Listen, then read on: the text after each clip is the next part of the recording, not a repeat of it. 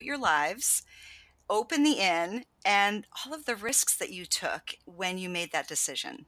I guess it was one of those times in life, and they're rare, but it was one of those things where I just suddenly saw my life from the outside. Hmm. The situation was I was working crazy long hours as a television producer and director. I was on the road a lot. My husband, Tim, was working as a chef, and so he was working a lot. And we really didn't see each other as much as we wanted to. It's a second marriage for us, and when you start to look at what you want your marriage to be, it came down to, for me, I wanted to be with him. So many of our phone calls and our text messages while we were apart was about missing each other and wishing we could be Oh, together more.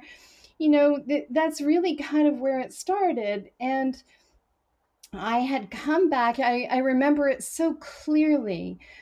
I think the way you do when a moment changes everything, uh-huh. it gets imprinted somehow. And I had been on the road on a series. I'd been gone for about 6 weeks, and it was August. I came home, and Tim was waiting for me. I put my bags down in the house, and it was late. It was 9:30, 10 o'clock at night.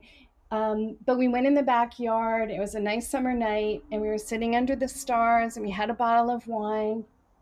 And I was telling him about my time away, and we were just kind of saying, like, this is crazy. That saying, you're living to work instead of working to live. Yes. It was completely that. And so many people have that. You're just working all the time, and you feel like you can't get out of it. You have responsibilities, mortgages, car payments, the whole gamut of things. Right.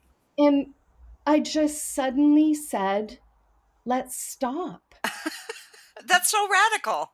It was so radical. I literally scared myself when I said it. I got this electric vibration through me. Oh, And it was that simple. It's like, as soon as I had said it, it took a while to, get all the machinations in place to actually make a big change. But it was that. It was literally just saying, let's stop, and deciding to change our lives to live the kind of life we wanted to live. and was Tim on board right as soon as you were too? He is so good that way.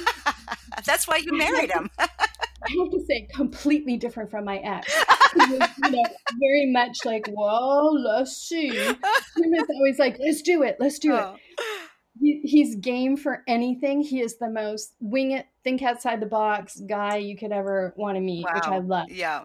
Yeah. Um, yeah, so we kind of made the decision that we were going to make a big change, and the real thing behind the inn was that we decided to combine our skills, with we both know production, Right. kitchen is production, television is production.